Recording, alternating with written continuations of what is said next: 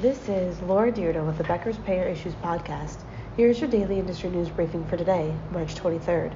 First, Senator Bill Cassidy pressed HHS Secretary Javier Becerra on the agency's remote work policies and raised questions around employees' productivity during the Senate Finance Committee hearing meeting March 22nd.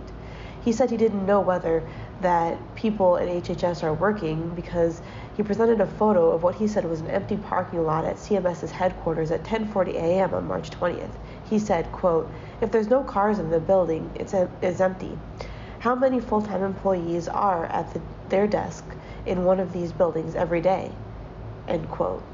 Mr. Becerra told the senator that HHS employs nearly 90,000 people across the country and in many locations. After several back and forths, the secretary told the senator that HHS ensures that employees are performing and delivering. Senator Cassidy then said, quote, "How many folks are actually sitting in their desks in a government building when they are working full-time every day? Clearly, sir, you don't want to answer the question. That kind of begs that the answer may not be flattering," end quote. The senator cited generous telework policies that he said were included in the recent CMS job postings and claimed that HHS employees have told him they are only required to come into the office once a week. Dr. Cassidy specifically inquired about the percentage of full-time employees that worked in person before the pandemic and are now physically back at their desk on any given day. He also sought VPN data to show that HHS employees are accessing their computers and emails while working remotely, and asked if salary adjustments have been made for employees that were originally hired in a high cost of living area but are now working remotely somewhere else.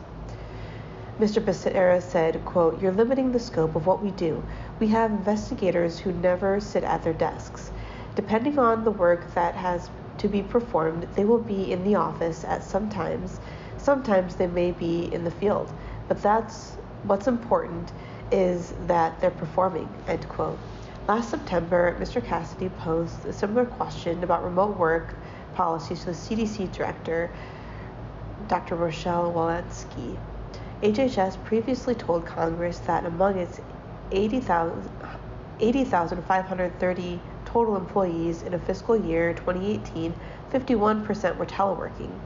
Among all employees who were eligible for telework in 2018, 75% had chosen that route.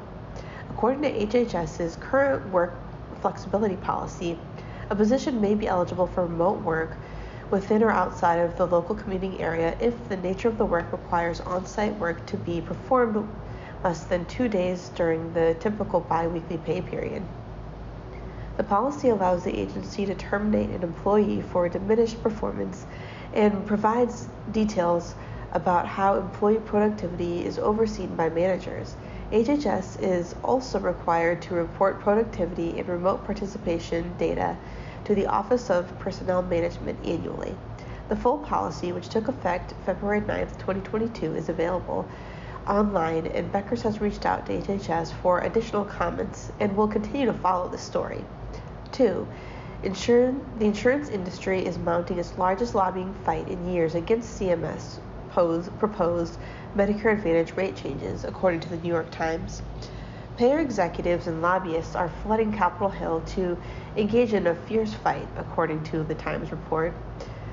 The largest payers, including Humana and United Healthcare, are the most vocal groups lobbying against the rate changes. United Health Group's chief executive has pressed the company's case on the Hill in person as well. Mark Miller, executive vice president of healthcare advocacy group Arnold Ventures, told the Times that payers are pouring buckets of money into the lobbying efforts. Payer and provider groups have urged CMS not to move ahead with the proposed rate changes. Payer groups have said the proposed reimbursement rates constitute a cut to the program. HHS officials have said the proposal is not a cut to Medicare Advantage funding. In addition to courting lawmakers, groups representing payers are putting dollars into advertising campaigns. The Better Medicare Alliance, a group that backed several insurers, said that a Super Bowl ad spurred around 142,000 calls and letters opposing the changes. 3. The American Hospital Association has pushed back against proposed site-neutral payment cuts, arguing that they would reduce access to key healthcare services, particularly in rural and underserved communities. Hospital outpatient departments, such as hospital-owned clinics and that provide complex cancer, pediatric, and mental health services, should not be paid the same as Medicare rates as standalone physician offices because HOPDs treat patients who visit the facility, regardless of the medical complexity or income level, according to the AHA. The association also argued that HOPDs are held to more stringent licensing, accreditation, and regulatory requirements, and enacting site-neutral payments could force hundreds of outpatient clinics to end or cut back their certain services, resulting in job losses and reduced access to care. HOPDs provide services that are not otherwise available in communities for vulnerable patient populations, according to the AHA. HOPDs are more likely to treat Medicare beneficiaries who have both more chronic conditions and more severe chronic conditions, are more likely to have prior hospitalization and higher prior emergency department use, and are more likely to live in communities with lower income levels. The hospital group also argued that site-neutral policies endanger hospitals' ability to provide 24/7 access to emergency care and standby capability and capacity for disaster response. And finally, treating services at the same rate regardless of the site of care dismisses the fact that certain providers can care for most acute, vulnerable, and resource-intensive patients, according to the AHA. The group noted that hospital providers are also the sole source of a range of high-acuity services, including emergency and trauma care, that the cost for which must be shared across all services. If you would like the latest in payer and healthcare industry news delivered to your inbox every afternoon, subscribe to the Becker's Payer Issues e-newsletter through our website at www.beckerspayer.com.